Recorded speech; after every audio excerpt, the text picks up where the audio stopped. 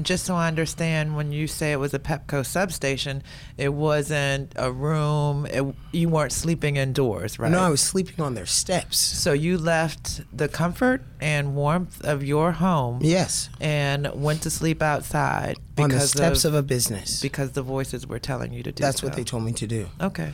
I met Jackie maybe 4 months after that. Okay. Well, she came down to my site. When this happened, it was February 2018.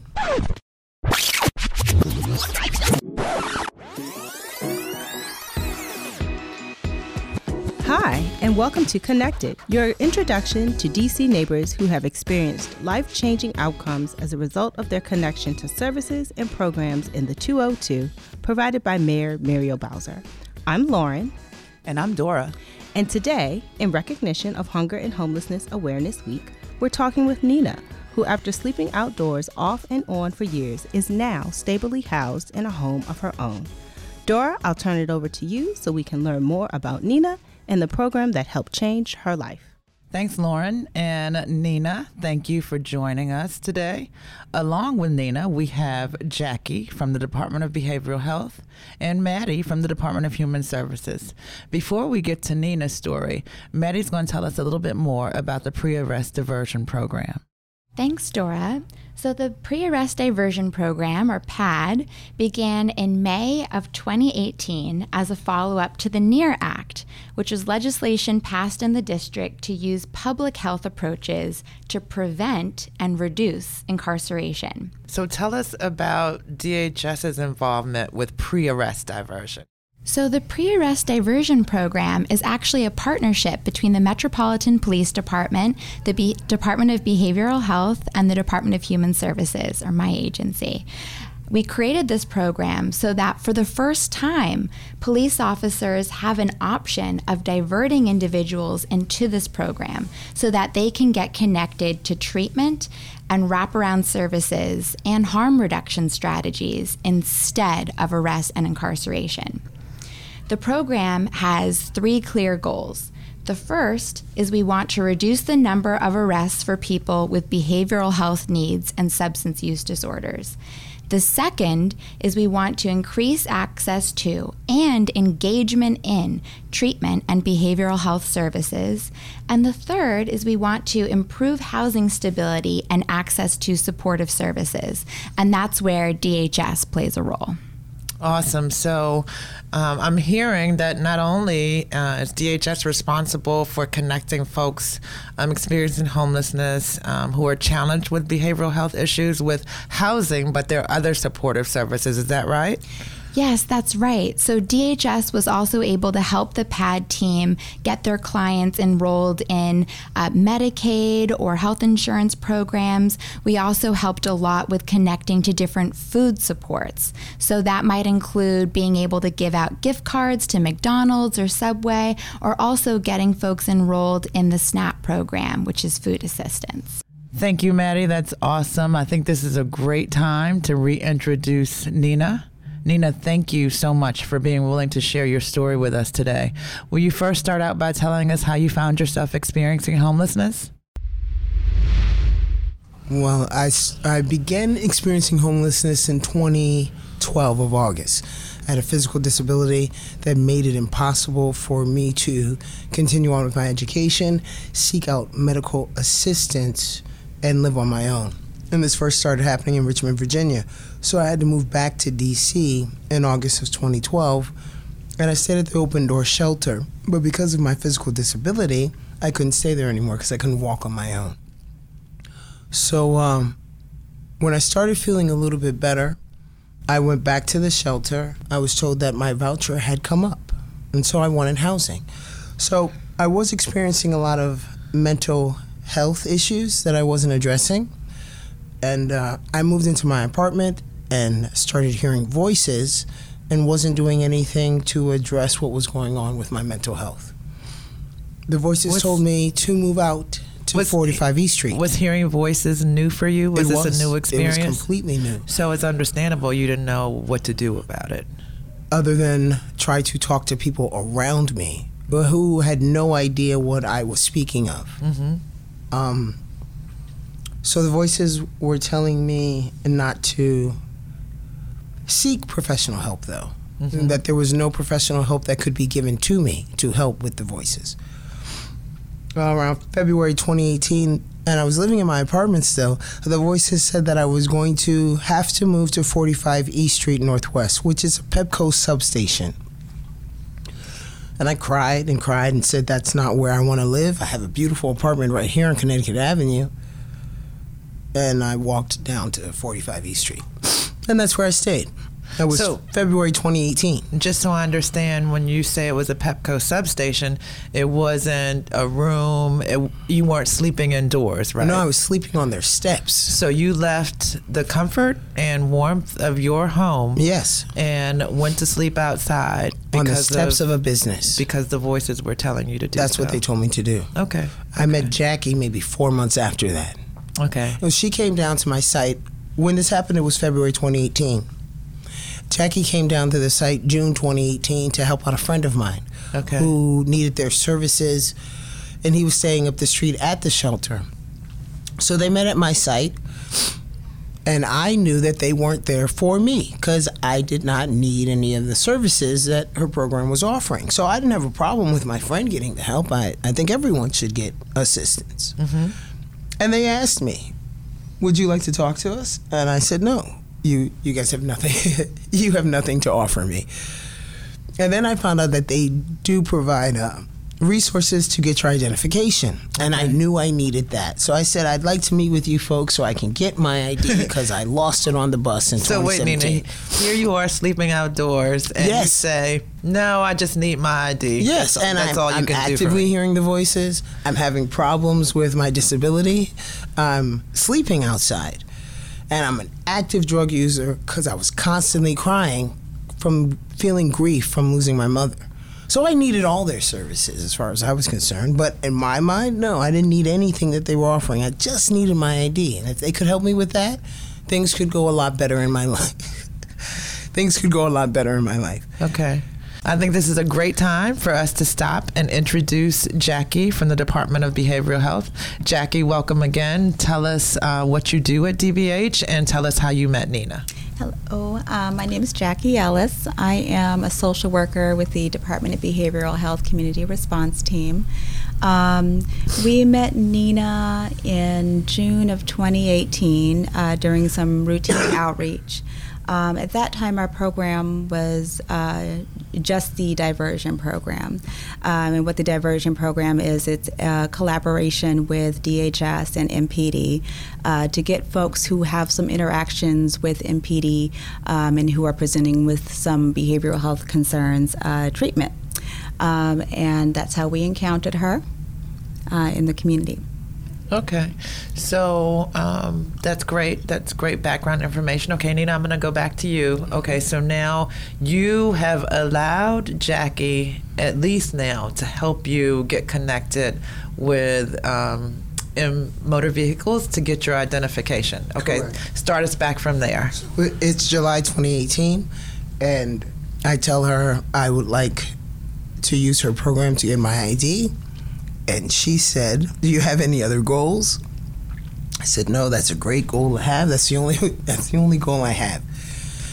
She came up with a list of things that she thought would be useful to improve the quality of my life. And I told her, no, I'm not doing anything on that list. I don't need any of your services. That was July 2018. By September 2018, I was readily seeing my primary care physician, making an appointment to see my neurospecialist. Okay. And I was still struggling. The thing about her program, these guys are out in the streets every day, all day long, trying to help their clients. And we make it very difficult for them. Because of the lifestyle that we live and being untrustworthy. And if you have mental health issues, you're not thinking properly anyway. So it took like maybe 3 or 4 months for Jackie to convince me that her goal list was actually my goal list. Mm-hmm. I fought her tooth and nail. So Nina, what What was the difference? How did, you have repeatedly told us that you weren't interested in the beginning. I get the impression that you had denied previous attempts to get you connected to services. All previous attempts. What is it that DBH through Jackie did that was different from anyone else? They met their clients on their clients' terms. Okay, what does that mean? We're out in the street and we're living our life the way we're living it. They come across so many different scenarios of street life, and they're right in the middle of it, trying to be there for their client. Regardless of the scenario, they're stopping, getting out, and they're going to go talk to their client that's in need. Right. No other program is doing that, and that's exactly what we need. That creates trust. You believe this person because they're out there. They're out there with you in your scene, trying to talk to you and give you help, or just to say hello. Nobody else is doing that. And we need that. Okay. We do. So tell us, Nina, what is it like now to be in your own home? It's amazing. Jackie and I were just talking about that on the way here. It's so nice. I was living in a tent. After I moved I had a bed on the street. And the city came and they took the bed away. And this woman that works at the tax program, her daughter bought me a tent. So I moved into the tent. So I lived in the tent up until I moved into my apartment. And the normalcy of just being able to get up and go to the bathroom or go to the kitchen, to take a shower, to turn on a light, right, to just be able to stand up and you're not bent over because the tent has a certain height length. Sometimes it is overwhelming just to know this is my life again, and I appreciate that. But how difficult I made it for this woman in order for me to just get back into a normal routine. I fought, and I could have had this a lot sooner, but I denied myself. And it's mental health. Mental illness is a real event. So now that you are stably and safely housed, how are you addressing your mental health needs and some of your other needs? Does it make it easier? Are you, progressively doing better? Tell us about where you are in life now. How I spend my day is different than before. Clearly because I'm not homeless, so that's a big difference. I'm more proactive about my mental health. I needed a new psychiatrist. November is a trigger month for me. That was my first suicide attempt, November 2014. So I know that the month was coming up soon and that I hadn't seen a psychiatrist since May. Not that I feel suicidal, but I don't want to become suicidal. Good for you. Just being proactive. And the program and being affiliated with these guys, it made that possible for me to have that thought process again. These guys have been on me about getting a new psychiatrist, taking my medication, and I don't like taking medication. I don't have a problem with seeking out therapy, but I knew that this was something I needed to do before the year's end and before November became a problem as a month. And so I sought out a psychiatrist at the end of October. That would have never happened before. I just would have went to the street and waited for one of these guys to show up. Right. And then they would have to force me to go and get some help. Right. That's the biggest difference. Awesome. I can be proactive myself and actually complete a task. Before I couldn't even walk up the street 2 blocks to get to a medical appointment. They had to come from their offices to pick me up, to bring me 2 blocks up to go see my doctor because I couldn't make it up the street. Okay. Jackie, let's hear from you more. So we know how you met Nina. Why were you so determined to make sure that Nina got connected to the services she needed? Well, that is what we do. So she mentioned earlier that she gave us a hard time. I'll say that I don't believe she gave us a hard time. We have an understanding that recovery is not always linear, and the reason why we're here, the reason why community supports are here is to support people through really difficult times, with the understanding that some of the behavioral health challenges make it difficult to do those things independently. So we were out conducting regular outreach because that's what we do, not just with her, but with other clients. She did have a really great set of initial goals for herself. It's okay to just need an ID. That's a great starting place. The whole point of our program is to meet people where they are in the community and build from there, depending on what that means for that particular person. And so through just doing what our program is intended to do, we were able to support her with the goals that she wanted for herself. I heard her say that, I had goals for her. There's things that we talked about, and we talked about what it would look like to eventually get to that place. So these are things that, that she chose to start working on her terms when she was ready, and we were there to support her. Okay.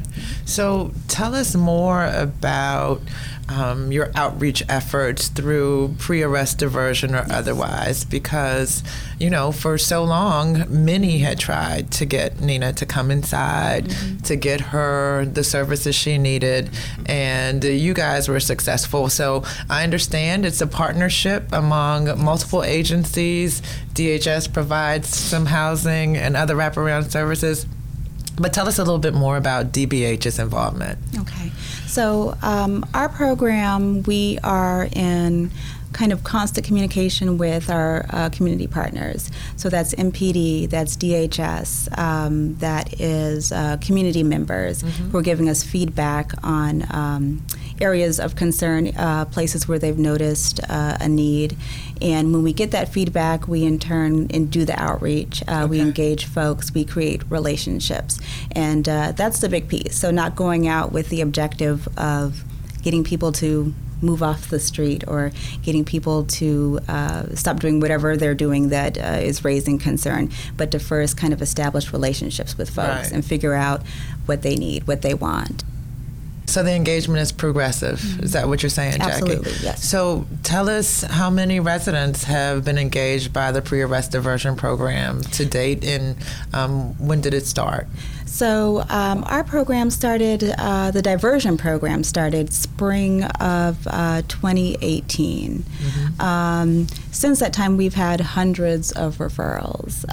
Sometimes some of the folks that we're working with, the work that we're doing is just that day. We're able to assess them in the community and get them connected to the right community-based supports. Sometimes the engagement, as you mentioned, is ongoing. We could be working with them for over a year. But up to this point, we've received probably over 300 referrals. Wow. Yeah. So tell us about the process of getting Nina housed. Who's better to answer that question? Is that you, Maddie, or you, Jackie? Well, the process of getting her housed was actually... you did that. It had a lot to do with DHS. DHS was amazing with that process. So, Nina came to us and she said, "I'm ready." And from there, we said, "Okay, let's do it." And I reached out to DHS, Dallas Williams. And he was amazing. He looked at... Just for context, Dallas Williams leads our homeless services coordination and unit at DHS. Yes. So he was very helpful. He looked into what we would have to do to get her housed, and I think that we created a plan. We went out into the community, and we found Nina, and we talked her through what we needed to do next. Okay, very good. So, Nina, is there anything you want to say to folks who may be sleeping outside, who may be in a place that you were a little over a year ago? Yeah, I know it's difficult to trust that folks out there actually do care and that the services aren't going to be able to give you what you need. But I know the diversion program was actually very helpful to me, and I've seen them be helpful to other people.